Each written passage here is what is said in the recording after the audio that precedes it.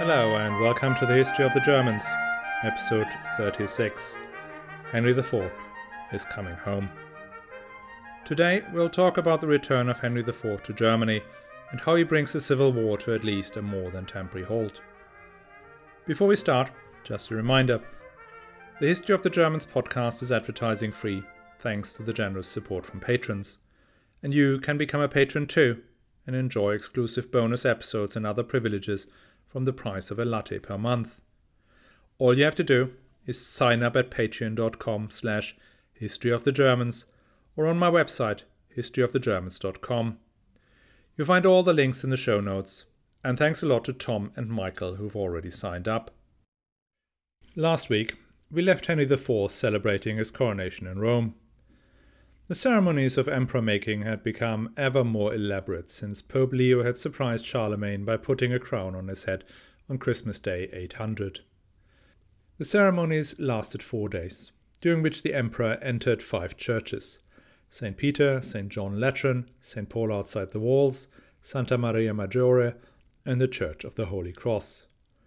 For the main events, the consecration on March the 31st and the coronation on April the 1st, the emperor wore a linen tunic embroidered with gold and precious jewels, the imperial mantle, golden spurs, and the imperial sword. On his hands he wore linen gloves and the episcopal ring, and on his head the imperial diadem. He went in procession to St. Peter's, carrying in his left the golden orb, which signifies the government of all the kingdoms, and in his right the sceptre of empire, in the manner of Julius, Octavian, and Tiberius. He was preceded by the empire's great treasures, the double relic of the Holy Lance of the leader of the Theban legion, St. Maurice, which had been refashioned so as to contain a nail of the Holy Cross. These relics were followed by the venerable order of bishops, abbots, priests, and innumerable clergy, followed by the emperor, accompanied by the pope, and the Archbishop of Milan, and they were again followed by the dukes, the markgrafs, the counts, and the orders of the various princes. It was like in the good old days of his father Henry III. But the only fly in the ointment was that the previous, and to many only legitimate, Pope Gregory VII shouted bans of excommunication, and probably other things, down on the procession as it crossed the Tiber Bridge below the Castello di Sant'Angelo. Unbeknownst to Gregory, in his futile rage, help was on its way. Robert Guiscard, Duke of Apulia and most senior of the Norman leaders in southern Italy, had mustered an army of allegedly 36,000 men to bring relief to Rome. This army had been put together in a rush, as Robert wanted to prevent Henry from invading his territory, as Henry had promised the Basileus in Constantinople. The time being of the essence, he took all comers and promised them the earth. Normans for sure formed the core, but he also hired southern Italians, Greeks, Albanians, Byzantines, allegedly even some of King Harold's men who had fought against the Normans at Hastings. But most shocking of all, a large part of his army consisted of the Saracen militia from Sicily, who were not only allowed but encouraged to retain their Muslim faith. These were the men who came to free the Vicar of Christ. When Robert approached Rome from the south by the end of May, Henry, his Pope Clement III, and his army left for the north of Italy. Without a single arrow shot, a single stroke of the sword, and not a single lance thrown, Robert Guiscard entered Rome and freed Pope Gregory from his refuge on the Castello di Sant'Angelo.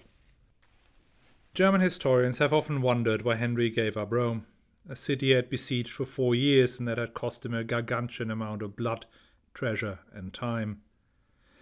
Why did he give up a city that was the symbol of his empire and that still held a pope he needed to have removed? I find the answer is fairly obvious. Rome in 1084 was an odd shape. Its ancient Aurelian walls encircled an area that held almost 1 million people when they were built in the 3rd century. By 1084, at best, 50,000 people lived in that city. Defending these walls required either an extremely large army or a militia of volunteers who would stand watch. The Romans may have been exhausted enough to fall for Henry's bribery and let him in, But that is not at all the same as being willing to fight to the death for a German emperor against the allies of a pope they had themselves raised to the throne of St. Peter. Without the full support of the Roman population, and with the size of his army, Henry could not hold Rome, even at the best of times. And no medieval emperor had even tried it since Otto III. But it wasn't the best of times. The largest of Rome's fortresses, the Castello di Sant'Angelo, was still in the hands of Gregory VII, and so were two others. The capital was held by the Corsi family, and parts of the palace of the ancient Emperor Septimus Severus were held by a nephew of Gregory VII. But the main reason to leave Rome is the one that listeners of this podcast are so very familiar with: malaria. It is May, and in May is when the Germans die in Rome.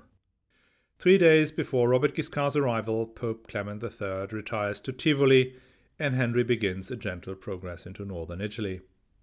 Again, German historians have described that as being a flight, even though the timeline that can be created from the locations of imperial charters along the way show that it was a typical slow imperial progress, not a flight.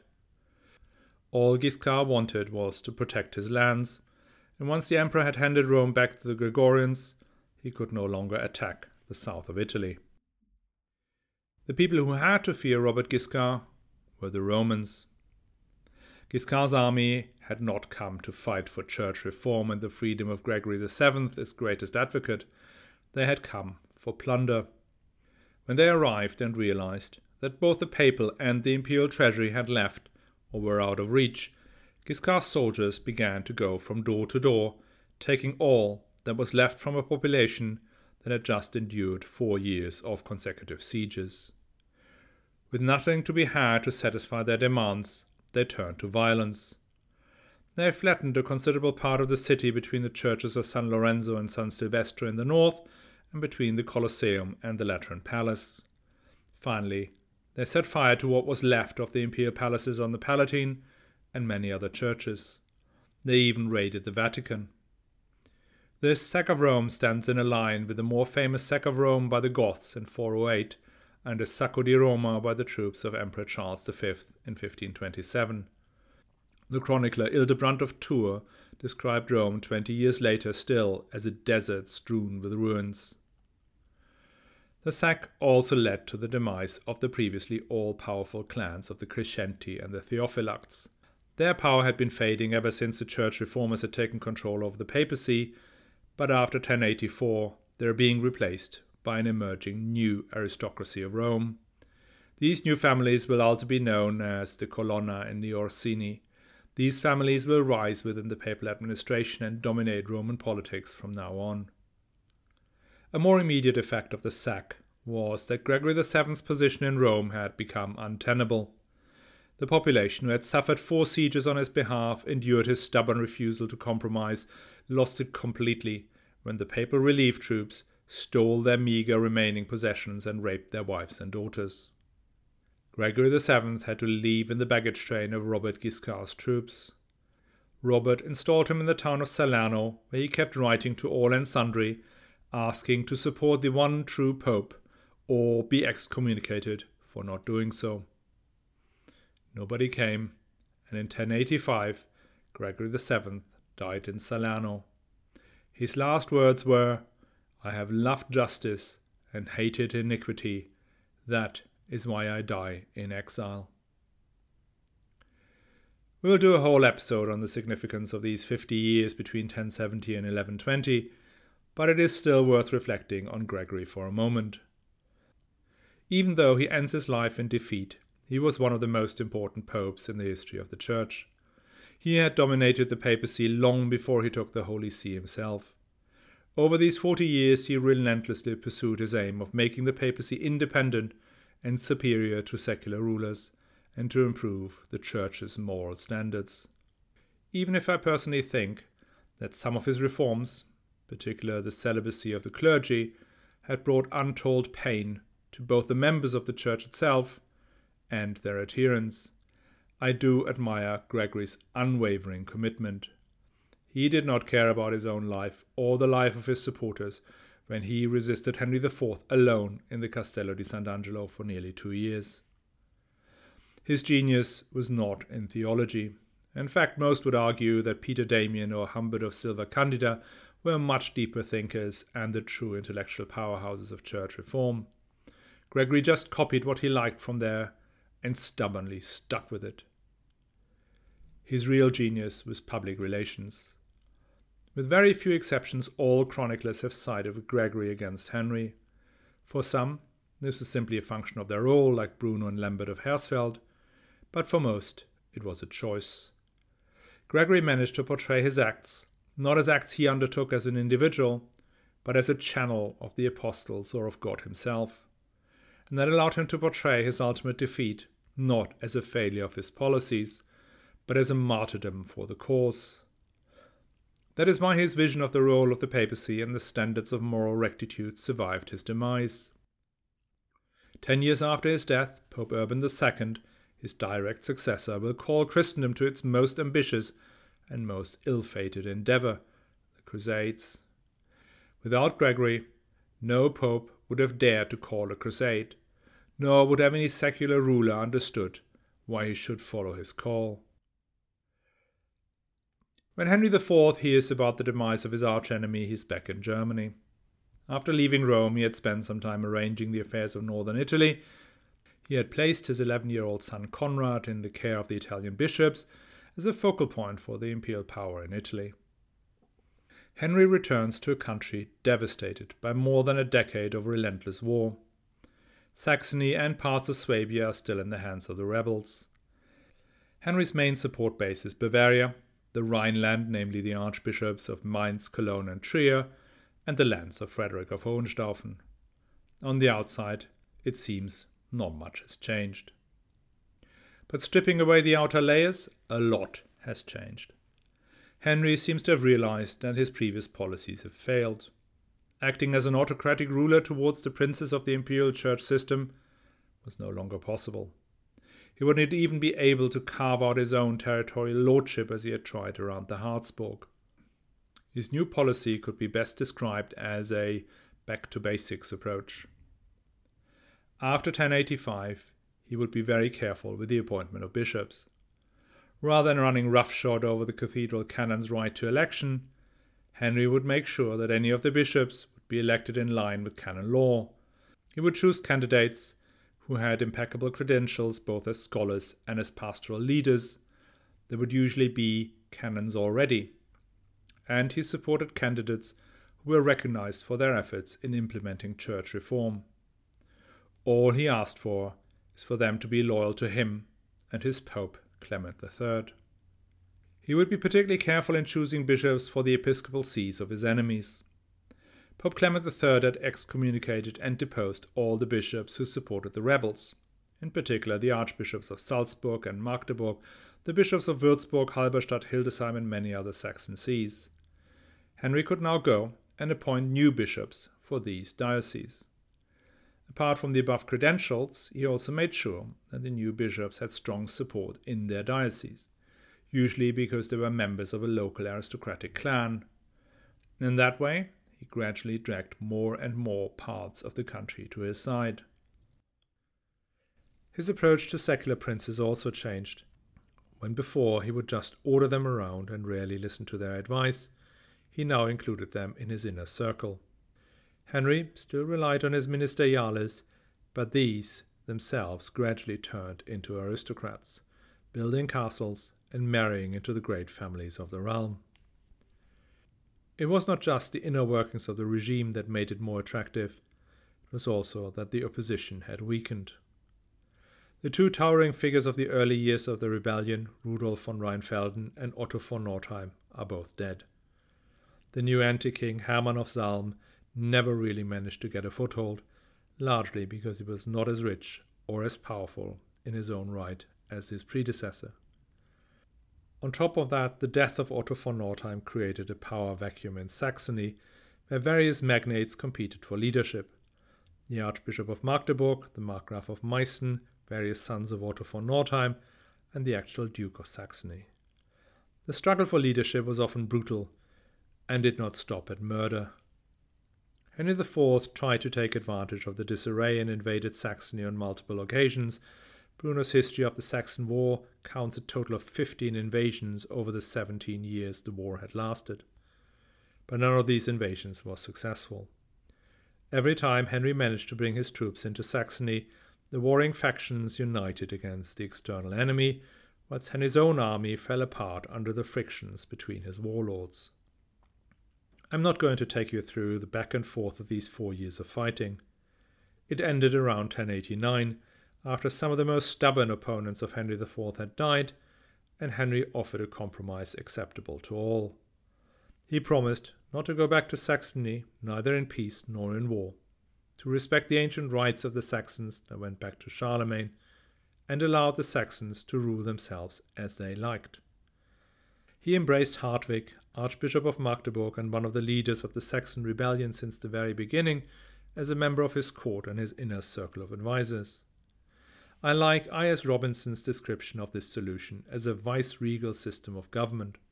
The leaders of the Saxons were allowed to do more or less as they liked, as long as they formally professed allegiance to the emperor and refrained from military action. As for the other main opposition group around Welf IV, former Duke of Bavaria, and Berthold von Zähringen, former Duke of Carinthia, a solution was harder to find.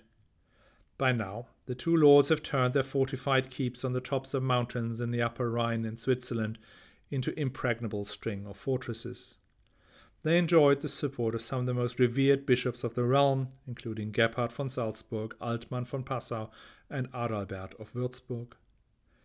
Though these guys all had lost their dioceses to Henry's appointees, they carried moral authority, further underpinned by the Gregorian papal legate, Odo, Cardinal Bishop of Ostia. They offered peace on condition that Henry would recognize Gregory's successor, Victor III, as the true pope and accept the excommunication of his pope, Clement III. Now, that was impossible, since it would invalidate Henry's own coronation as emperor. So the only possible strategy for Henry was to keep the pressure on and wait for the old bishops to die. That they did, albeit slowly. But by 1089 the contingent of truly Gregorian bishops in Germany was down to 6, only one of them holding his own diocese. Hence, the kingdom was largely at peace for the first time since 1073. But this peace is very different to the peace under Henry III in the 1040s.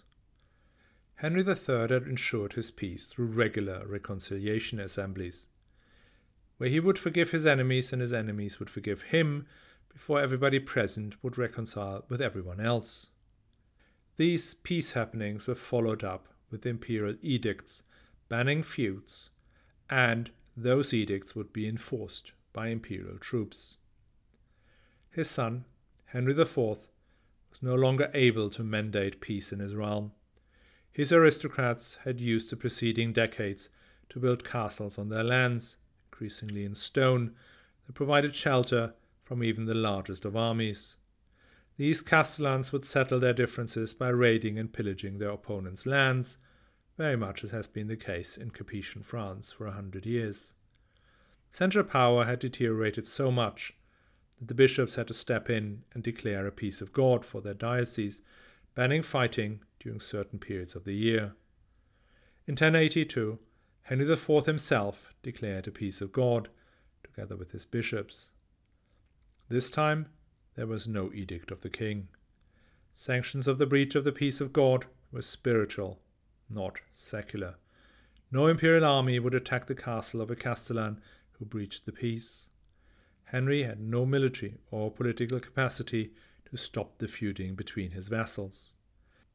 Where he intervened, such as in the case of a feud between the Archbishop of Salzburg and a local count, it was by bribing both sides with royal lands. Whilst this rule stabilized, Henry had also been able to improve the position on the eastern border.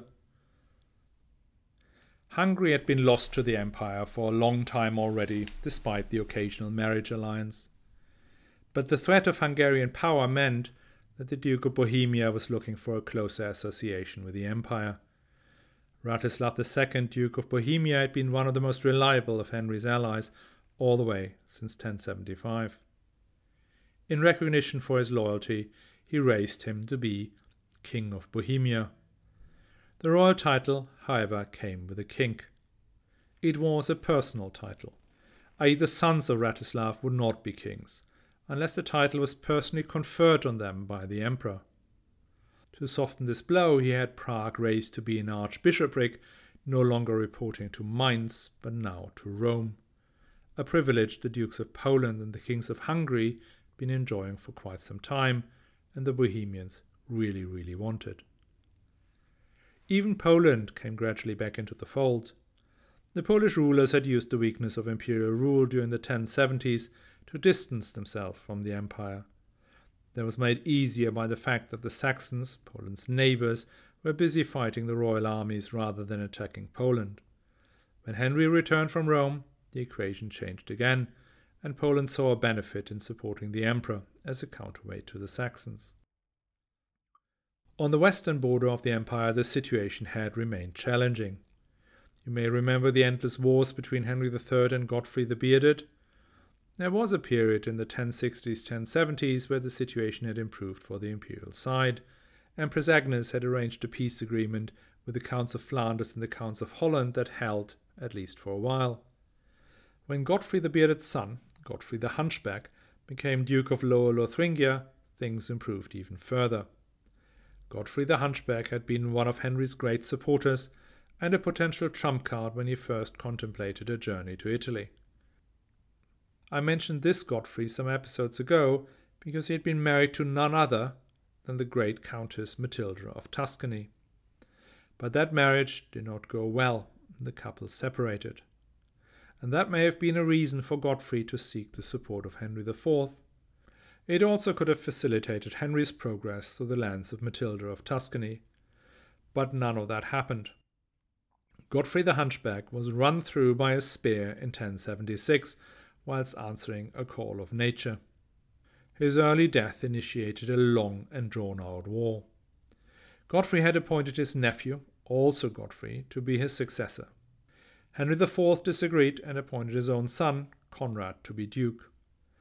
After 11 years of war, Godfrey ultimately won the conflict and was appointed Duke of Lower Lothringia. This Godfrey was known as Godfrey of Bouillon after one of his possessions. And if you have some interest in the Middle Ages, this name might strike you as familiar. Maybe this is the first name you hear on this podcast that you find familiar. Godfrey of Bouillon will rise to prominence as the leader of the First Crusade, which will kick off in less than a decade from where we are now. The Pope who will start the Crusades, Urban II, had been elected in 1088 by those cardinals loyal to Gregory VII. He had appeared on this episode already because he's none other than Odo, Cardinal Bishop of Ostia and legate of the Gregorians in Germany. The Gregorian reformers had gradually recovered from the loss of their great leader. The main military supporter, Matilda of Tuscany, had regained her lands after winning a battle against the northern Italian bishops. The Normans had provided the new pope with access to at least part of the city of Rome, with others held by Clement III. And Urban II was a dynamic and competent pope, very much like Gregory VII, and he could bring bishops of his native France, from England, and even some of the cardinals back to the Gregorian side. For Henry and his supporters, it became clear that a true and lasting peace could only be achieved by ending the schism. Only once Clement III was recognized across the whole of Christendom would the Swabians relent, and for that he had to go back down to Italy and end these Gregorians once and for all. Whether he will achieve that, we will hear next week. I hope to see you then. And in the meantime, should you feel like supporting the show and get hold of these bonus episodes, sign up on Patreon. The links are in the show notes or on my website at historyofthegermans.com.